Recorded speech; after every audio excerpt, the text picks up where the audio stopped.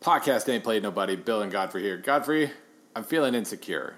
Why? I feel like, I do not have the read on the football universe that I'm supposed to have at this point in the year. At least judging by my record in the confidence picks, that's what I think that is telling me. I'm pretty sure when we put out these confidence pick standings on whenever Bud actually puts them out, I'm pretty sure I'm going to be in last place because every single game where I thought, man, this is a toss up. I'm not sure. I've gotten wrong. I might actually be in the negative points right now because I decided to say screw it and went like all 10s last week, and I'm pretty sure I missed 3 of 4. So, yeah, I'm feeling good. Yeah, the difference between us and what makes this show wonderful is that I'm in the exact same confidence pool. I fill out that ballot in usually under 20 seconds, and then I forget about it until the following week. So yeah, I have been. That's my normal process, only I had to start noticing, wait, I'm in last place right now, or I'm really close to last place right now. Yeah, it's awesome. And so you add to that the fact that S&P rankings go up. And here's a little math thing. So there are 2 ways to kind of judge your computer ratings. There are how you do against the spread, and then there's the absolute error. And you talk to other computer people, the error is the one that's important because that's kind of the spread is random and luck or not luck, but you get that absolute error, which basically means how on average how much are you missing a given game by X number of points. The really, really good ratings are in the 12s. I'm typically in the high 12s, low 13s. I've got a little volatility issue with the ratings that I've been working on. But regardless, by this point in the season, early in the season, preseason projections are either good or bad, and the error bar is going to be anywhere between about 13 and 15 for me early on. It was closer to 15 in week 1 because you think about Houston, you think about Clemson, LSU, some of the really highly projected teams not doing very well at the start.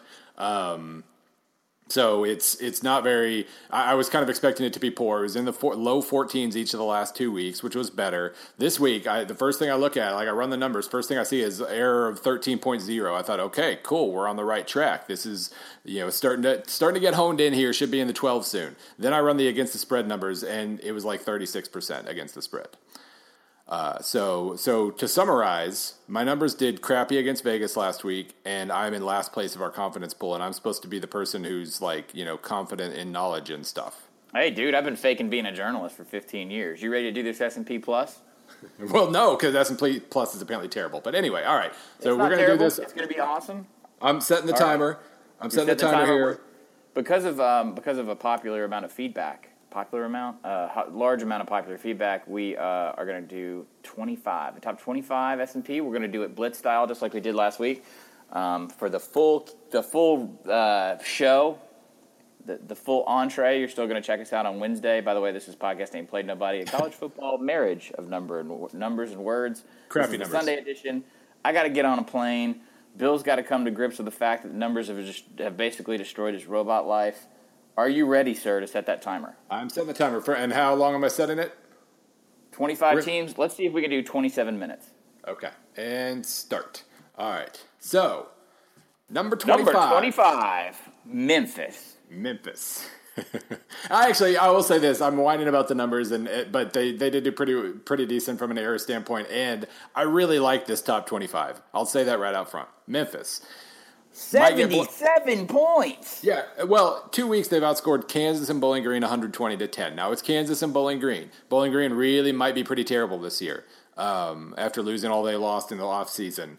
But I get this rating because you can't do any more against Bowling Green and Kansas than they did. So I'm totally cool with Memphis being 3-0 and 25th right now. Might get blown out by Ole Miss in fall, I don't know, but they've got the best special teams in the country. Their defense has just kind of shut everybody down. I really like this team. Riley Ferguson, 6 touchdowns. That's Lamar-ish numbers. Number 24, Toledo. There are a lot. I almost feel bad because Houston's stealing all the thunder here. There are a lot of really good mid-majors right now. Teams that have done everything that they can do with whoever they've played. Toledo's another one of those. They've looked really, really good so far. And, apparently the bye week treated them well as they moved up 22 spots during a bye. By the way, that's because the preseason projections have been further phased out by quite a bit, so you see a lot more movement at this time of the year. Number 23. Nebraska. Ugly, whatever. It's a win. Doesn't matter. You didn't embarrass yourself at Northwestern. You still have some confidence intact, by the way, real fast. The Big Ten West is going to have a good Nebraska-Wisconsin showdown, and that's okay. Yeah. That means that there's some confidence there, and it doesn't involve Iowa, so maybe we stop making fun. Yeah, and I mean, I understand how bad Northwestern has done this year, but they still have a pretty good defense, and Nebraska was able to score 24. I think Wisconsin and Nebraska now have pretty clearly, with eyeballs or stats, kind of separated themselves from everybody else in the Big Ten West. I realize that Minnesota's not that far behind. They're 35th in S&P. They're 3-0. They haven't lost yet. Defense is actually the one thing slowing them down. Their offense is maybe a little bit ahead of where I thought. But right now I'd say, yeah, Wisconsin and Nebraska have to be considered the best teams. That probably gives Nebraska the best odds in the West, by the way, because Wisconsin plays Ohio State and Michigan. Number 22. TCU. Texas Christian University. Bill, I caught about 3 drives worth of this game, which I feel like is an accurate amount of information to absorb. They drubbed SMU. They did it in Dallas. Nobody cared. First half was I didn't really gross. take anything from this game. Yeah, first half was gross. The defense kind of bailed TCU's offense out, which was the exact opposite of the way it's been for most of the year so far. But, 27-0 in the second half. They handled their business. Sometimes you start slowly, but they were fine. Not much else to say. Not a great TCU year. I do feel confident in saying now that this isn't the TCU team that we all thought could be the playoff dark horse. I still give it a chance to get there because, playoff dark horse, no. But in terms of playing at a really high level, I think they can still get there because their defense could still come around. But yeah, I mean, with the early loss and now they're probably not so good that they can go undefeated in the Big 12. So yeah, they're probably not playing. Speaking of transitions, speaking of Big 12 teams that aren't nearly as good as we thought. Hey, there's 1-2 Oklahoma at number 21. Yeah, I still think they're going to play a pretty big role in the Big 12 race, but someone has to. I mean, you have to field a team across other teams. So yeah.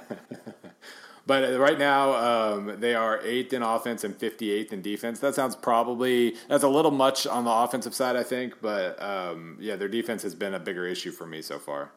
The interesting talk is that we praise Bob Stoops a whole lot for being able to reinvent himself through dynamic changes, usually on offense with new coordinators. It's pretty obvious right now that Oklahoma might need to make a change at defensive coordinators, so he's going to probably have to fire his brother. I don't know. I mean, they lost their best disruptive players last year, and they're struggling early. They don't. I'm not willing to go there yet. They'll still probably be pretty good. Number 2-0. Now, so this is a team real fast. Let me check. Yes, the team that okay. So number 20 is Oregon. This is a team that I got to see a whole lot of yesterday for a story. I was embedded, not at Oregon, mind you, but I was embedded for a story that's going to come out on SB Nation. I didn't get to see the full slate of games. I'm going to lean on Bill even more so. My laziness will be robust on this podcast. Oregon, number 20. They lost to a really fun, America's team, Colorado. Let's get that out of the way. We can stop the timer if you want and just talk about how Colorado's America's team. What the hell's going on with Oregon other than the fact that Brady Hoke obviously couldn't lay hands like a faith healer on Don Pelham's defense? That's it. I mean, their offense. I told Dan I went on Wake Up College Football. By the way, I went on Wake Up College Football this morning in place of Ryan Nanny, who's out with parenthood at the moment, and congrats to the nannies. So I basically said, I think it's the offense, it's the same kind of deal as last year where we hold the offense to such a high standard that we kind of create problems where they don't really exist. I think their offense is mostly fine. I mean, they struggle on passing downs a lot, and they hit some slumps. I was looking at the box score this morning for Oregon, Colorado, trying to figure it out. Like, for the whole game, Oregon it looked like the superior team, but they were basically awesome in first and third quarters, really bad in the second and fourth, and Colorado kind of took advantage of the second and fourth more than Oregon took advantage of the first and third. Oregon scored 21 points in the third and then could not answer the 8-point winning score for Colorado in the fourth. Right, and so I think we kind of maybe there's not enough of consistency there, but I don't really have any complaints with the offense. The defense is still only 77th though in defensive S&P. So That's that's still the issue, and we saw and they were unlucky to lose to Nebraska. That was a game they probably win more often than not. This one though, this wasn't the case. Colorado was the better team overall. Like I said, they took advantage of their spots better, and this is weird. This is weird. I still don't think they're that bad a team. 20th might be a little high to me, but I still think of them as a top 25 or 30 team. But yeah, number 19, Bill, Louisiana State University. I'm not even shocked. I've seen this Les Miles ending like 6 times now. Yeah, no, that was the craziness felt comfortable at the end. Like, okay, here we go, crazy Les Miles ending, and that's exactly what we got. Not all crazy Les Miles endings are successful. Now, right now they're 66th in offense and 7th in defense. That again sounds about right to me. Their defense has been fine. Aranda, they didn't give up a touchdown yesterday. Aranda's kind of done some good things there, but their offense. Fournette gets hurt, and it hasn't been full strength for very much of the season. And Brandon Harris, apparently reading the press clippings in the offseason, just got in his head or something, and he was even almost worse than he was last November. And so they turn it over to Etling, and now they're just mediocre on offense, and that'll get you bitten. So I don't know. They're in trouble, and I will mention, as I mentioned with Dan today as well. 2012, Missouri beats Derek Dooley, finishes off the Dooley era. 2014, Missouri whoops Will Muschamp while gaining 100 yards in Gainesville, basically ends the Will Muschamp era. Missouri goes to Baton Rouge this weekend. That's all I'm going to say. Forgot to look it up. 18. 18. Boise State. Oh, hey, guess what? You were just talking about mid-majors that are actually pretty good that no one's talking about because everyone loves Houston, and justifiably so. Hey, there's Boise State beating Oregon State. There's some trash scoring at the end, but Boise State's 3-0. They're 2-0 against the Pac-12, and now they're going to just kind of have to ride it out against the schedule that's not that good.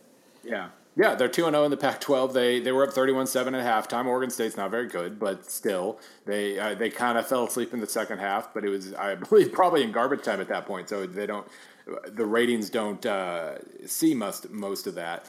But no, they've now beaten Washington State and Oregon State. They whooped Louisiana Lafayette, and now they've got Utah State at home, at New Mexico, Colorado State at home. They do have BYU, and Utah State's not terrible.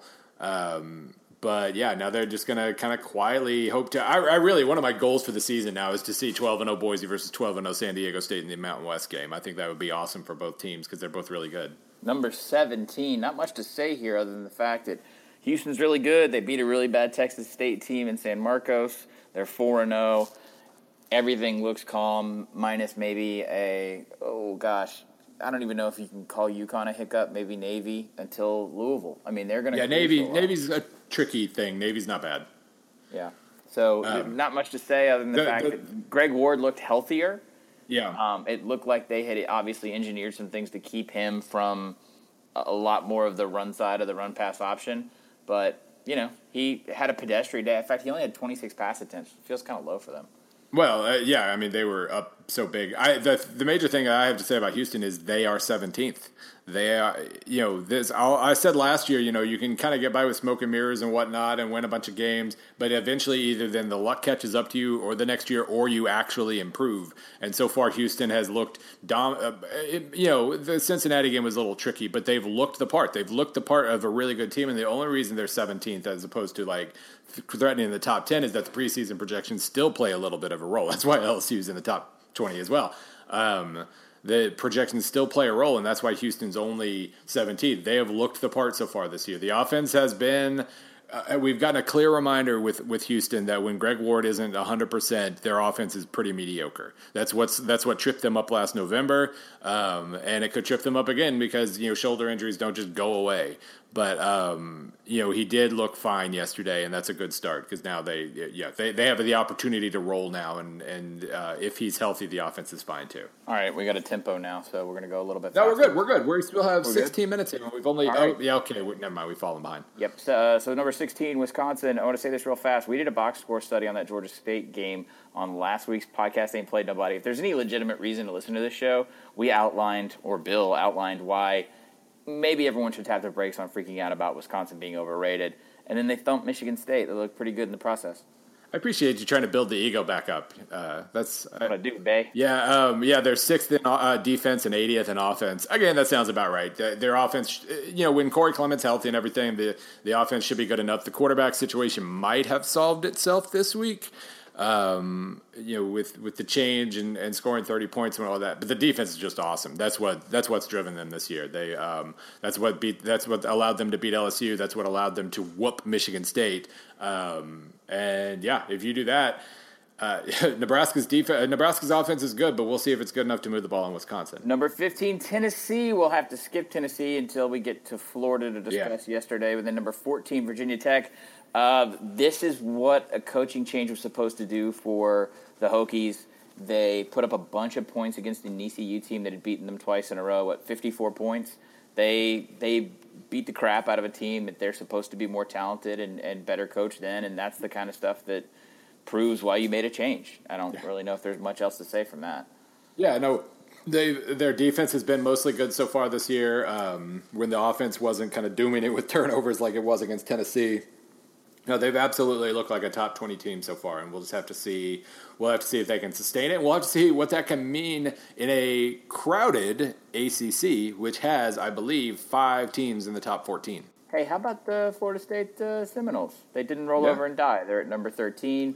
They went into a game that probably wasn't as much of a trap game as we wanted it to be. They beat South Florida 55-35. The offense came back. They figured it out. Massive offensive upside. They got tripped up. When they fell behind early against Louisville, they couldn't catch up. That was pretty much a perfect situation for Louisville to be in, being able to be aggressive and take chances with the lead like they had. And Florida State got just washed away like that. But otherwise.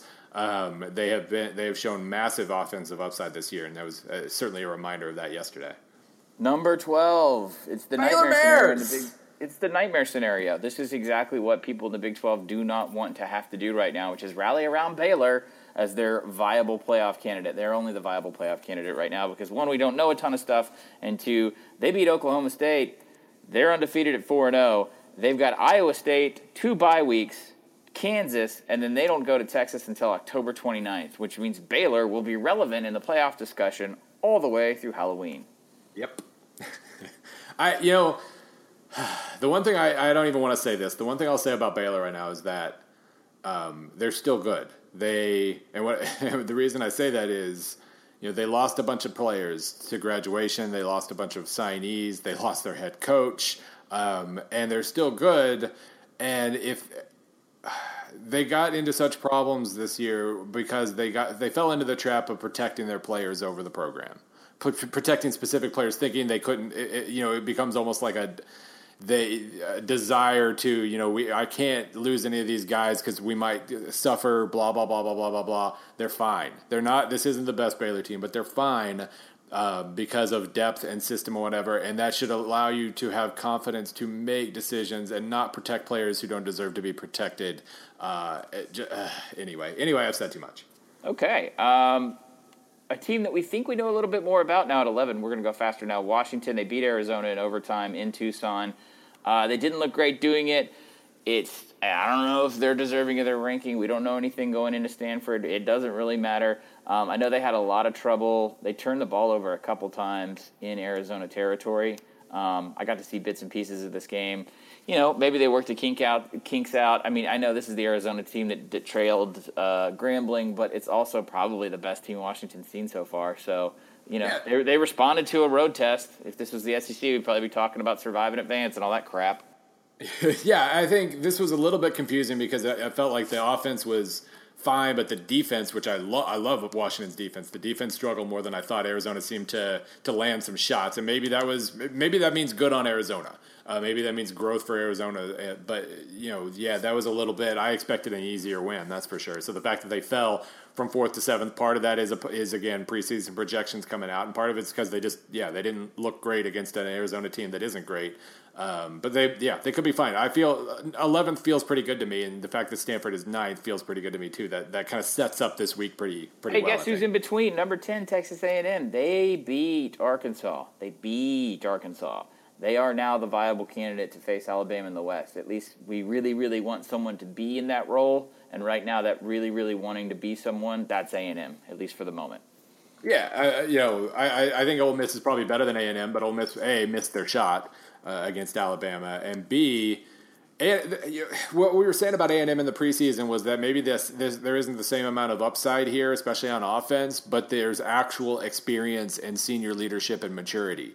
And that we saw that play out yesterday. They took a bunch of tough shots from Arkansas. They gave up a 10-minute drive from Arkansas in the third quarter, and they still just, when it was time to pounce, they pounced. So I was very impressed by that. And having all the upside in the world is great, but they actually, even if they have less upside this year, they have the experience to actually take advantage of it, and so power to them so far. Other half of that Pac-12 showdown coming this Friday night. Stanford.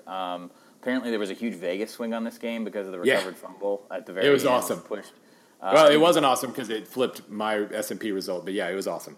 It was a good defensive ball game. Again, I got to see bits and pieces of this because I was out in California. I like Stanford. I like the resiliency. I like the defense. By the way, UCLA is a pretty good team.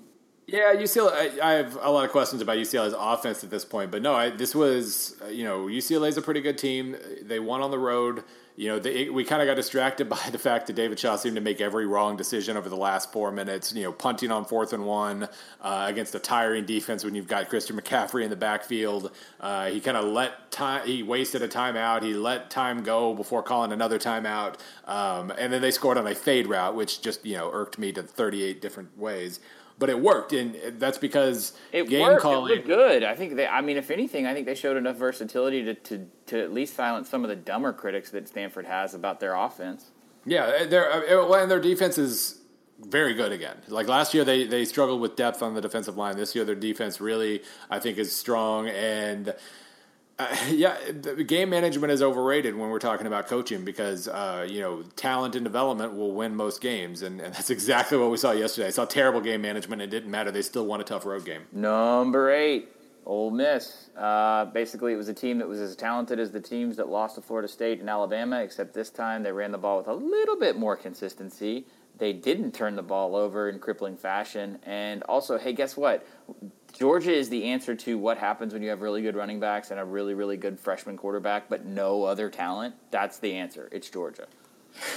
And of course, they got softened up last week by Missouri. That's what I'll say there. Of course, buddy. Number 7. No, one more thing about Ole Miss. This is upside, and when it works dramatically. And the fact that they were able to actually make it work for 3 quarters basically instead of 2 makes a difference. Anyway. Number 7, Bill. Okay, what do we know about the SEC East? I understand why the rankings are this way, but so Florida comes in at number 7, Tennessee's down at number 15. I know everyone will probably freak out about this week, but I've already had to deal with that a little. This was in the 3rd and 4th quarter the Tennessee team that everyone was waiting on. That doesn't mean that this is going to be the Tennessee team that you see every quarter from here on out, but there was at least proof of concept. Yeah, the reason they moved up and Tennessee went down is preseason projections, basically. Like Tennessee has been mediocre for 3.5 quarters, and Florida's been pretty good for 3.5 quarters, and so the fact that the second half went the way it went didn't quite offset that. But this was a really confusing game yesterday. I expected to see one of those games or the other, and we saw both. In the end, Tennessee, by the way, recovers 2 more fumbles. So they're at now 17 of 20 on the year in fumble recoveries. But they were the superior team. Florida was as close as they were because they capitalized on every opportunity, while Tennessee just created more than double the opportunities, dominated field position, and did the things that Tennessee's supposed to do. And, we saw a sustained glimpse of it this time. So maybe that's a good sign moving forward. Or maybe they freaking lose to Georgia next week. I'm going to be very, very interested in it. And a lot of the teams up front, we can linger on this a little bit. How much time do we have left, Bill? 6.5. We had some bye weeks. For 6 teams. That's good. Some bye weeks and some scrub teams. So I want to sit on Florida, Tennessee for just a second. If the Tennessee team that showed up in the second half plays the Alabama team that was in the first half in Oxford, there's potential sea change in terms of how we're looking at the Southeastern Conference. It's possible. I'm not saying it's likely. I'm not saying it's inevitable or any of that. This was a Tennessee team that looked balanced on offense. This was a defense that took care of things. This was all those little things that you saw flashes of finally got put together, and this was seismic for this program that has just really died and died and died and died with every loss. I know they beat Georgia last year. That's just not. It's just not the same thing. It's not the same kind of equity. It's really Alabama 1, Florida 1A to break that 11-game streak. It's proof of concept for Butch Jones in recruiting. I think they're going to see a windfall out of it. I know it's just one game, but I can't really emphasize enough. When you have a rich SEC program that is starved for success at a certain level and they finally get it, it causes waves throughout that conference. So, but yeah, I don't know. I mean, I don't think they see a windfall from this game, but if they now pounce because of this game, then I think they're clearly the better team than Georgia, and I think this gives them enough. I still got to see them beat Georgia on the road, though. That's fair. That's totally fair. I mean, this gives them enough to go out and win some battles in recruiting, if nothing else, and then they look like the team that's going to win the East again. Yeah, a lot of assumptions still there. Yeah, and the fact that Josh Malone's and Jawan Jennings had caught 7 of 11 balls for 202 yards was dramatic, because that was the one area. I look at Tennessee's run stats; they're basically what I expected to see against Florida. I did not expect them to be able to pass, and they couldn't for a while, and then suddenly they could, and it turned the game around. So, yeah, again, power to them. Now we just need to see more of the second half, because what we saw in the second half is what I expected to see a lot this year, and now we just need to see it more. Hey, there's Miami. Really quietly sitting up there. What's good? What you doing up there? Ain't played nobody. That's what's going on with Miami. Yeah, ain't played nobody. No, they Why sat do the numbers and like Miami though, real fast. Huh? Why do the numbers like Miami so much? They obviously they drug Appalachian State. They had a bye week. They're going to go to Georgia Tech, and then they get Florida State. So we'll go real fast. So real fast, they are basically Memphis, except more so. They've done absolutely everything they could do against bad teams, and Appalachian State might not even be a bad team, and they absolutely just raked them. And so now we have to see that they can do it more. Plain and simple. Like I said on Wednesday, with their October slate, road heavy, good team heavy. Now we get to find out. I know exactly why they are up there so far, because they can't have proven any more through 3 games than they did. But now they just have to keep proving it. Number 5, Clemson. I saw one drive of this game, and I feel like I saw the whole game, and that was Clemson going down before the half to score. You know what? It's not a pretty win in any statistical sense, but when you go on the road as Clemson into Atlanta on a Thursday night, which has vexed that program, and basically kind of just quietly kind of lean on a team that's built to lean on you. It's an unmitigated success. So don't really know much more about them. Didn't break out offensively, but they're good. Right. Statistically, it was pretty defensively. Yeah. Nobody stops Georgia Tech. I saw on Twitter a lot on Thursday night about talent advantages and blah blah blah. Well, that doesn't usually work against Georgia Tech. Georgia Tech usually moves the ball anyway. That's the whole purpose of the option, to kind of to counter talent disadvantages to a certain degree. So usually, what happened to them against Clemson does not happen. But Clemson is awesome defensively. Number 4 and number 3 I'm going to do together. It's Louisville at number 4, Alabama at number 3. Louisville beats up on Marshall. Alabama beats up on Kent State at home. It's crystalline to me. Everything I thought about Alabama is the same. Everything I thought about Louisville is the same. I don't have any issue with them being 3 or 4. We move on. Do you have anything else to add before we get into I just enjoyed that. I was recording the Louisville game. I was following it on Twitter. Everybody's like, Lamar Jackson's kind of struggling here. And then he ends up with 7 touchdowns, and they win by a lot. That's probably a good sign for you. Number 2, the Michigan Wolverines absolutely embarrassed Penn State. Yeah, that was bad.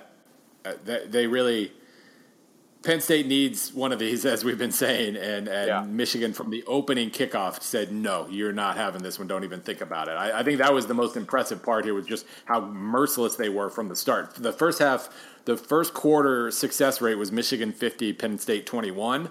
And then the third quarter was 55-25. They just gave Penn State no hope, and 9 scoring opportunities to 2. Field position advantage 35-25. Like they dominated basically every category and got some turnovers. Look, on top of that, they ran the awesome. ball for was it over 300 yards? Yeah, Smith and Isaac had 180. A guy named Karan Higdon, who I haven't really been paying attention to, had 9 carries for 81. They actually didn't pass the ball all that well, but yeah, they can run this year. They don't have to lean on the pass like they did last year. And that's exactly what they're going to do. I think we just saw the blueprint. This isn't a good Penn State team by any stretch, but again, it's decent. It's decent. You're not supposed to beat it by 39. Exactly. Okay, so yeah, you stole my point. Brands matter, especially in that corner of the country, and to absolutely punk a brand team in the Big Ten by 39 points. That matters. They looked awesome doing it. Number one, they're on a bye week. They're actually my number one team too, for whatever the hell it's worth. When I have to do stupid radio things or I vote in the SB Nation playoff 4, I have Ohio State number one. I still like them at number one. They're on a bye week this week. I don't really have anything to add other than the fact that I feel more confident about them versus some other teams that haven't seen a true test. I mean, I guess going to Oklahoma is certainly something, and beating Oklahoma that is was certainly a test. something. It just may be less of something as time wears on. We're still not going to know a lot about them because they're about to hit a run of Rutgers and Indiana. But then, hey, October 15th at Wisconsin. Yeah, no, that one's looming now. That one's a really big game now, and Wisconsin is experienced and physical and really good on defense. They're the exact. I've been talking about Ohio State maybe having a glitch at some point, and Wisconsin's kind of like Michigan State last year. Wisconsin is built to be the team that can cause that glitch. So that's going to be a really tough test for them. But no, in terms of upside and in terms of upside and everything that they have shown so far, you cannot. They've been remarkably impressive. Really, if you're picking anybody number 1 or 2, it pretty much has to be Ohio State or Alabama at this point. And Michigan and Louisville are the only other teams I think that have earned even a slight shot at that. My playoff 4 real fast. Number 1, Alabama. Number 2, Louisville. Number 3, Houston. Number 4, Texas A&M. Just to be right. like that, Bill. I have already forgotten who I picked for my playoff picks, but I'm pretty sure Michigan was 4. I think it was Alabama, Ohio State, Louisville, Michigan. I'm pretty sure. Okay, for the robot Bill Connolly, you can follow him at SBN_Bill C. You can follow me at 38 Godfrey. We'll be back on Wednesday with the full show. Bill, you want to do this again? Sure. Okay. Your numbers aren't that bad. We'll see you Wednesday.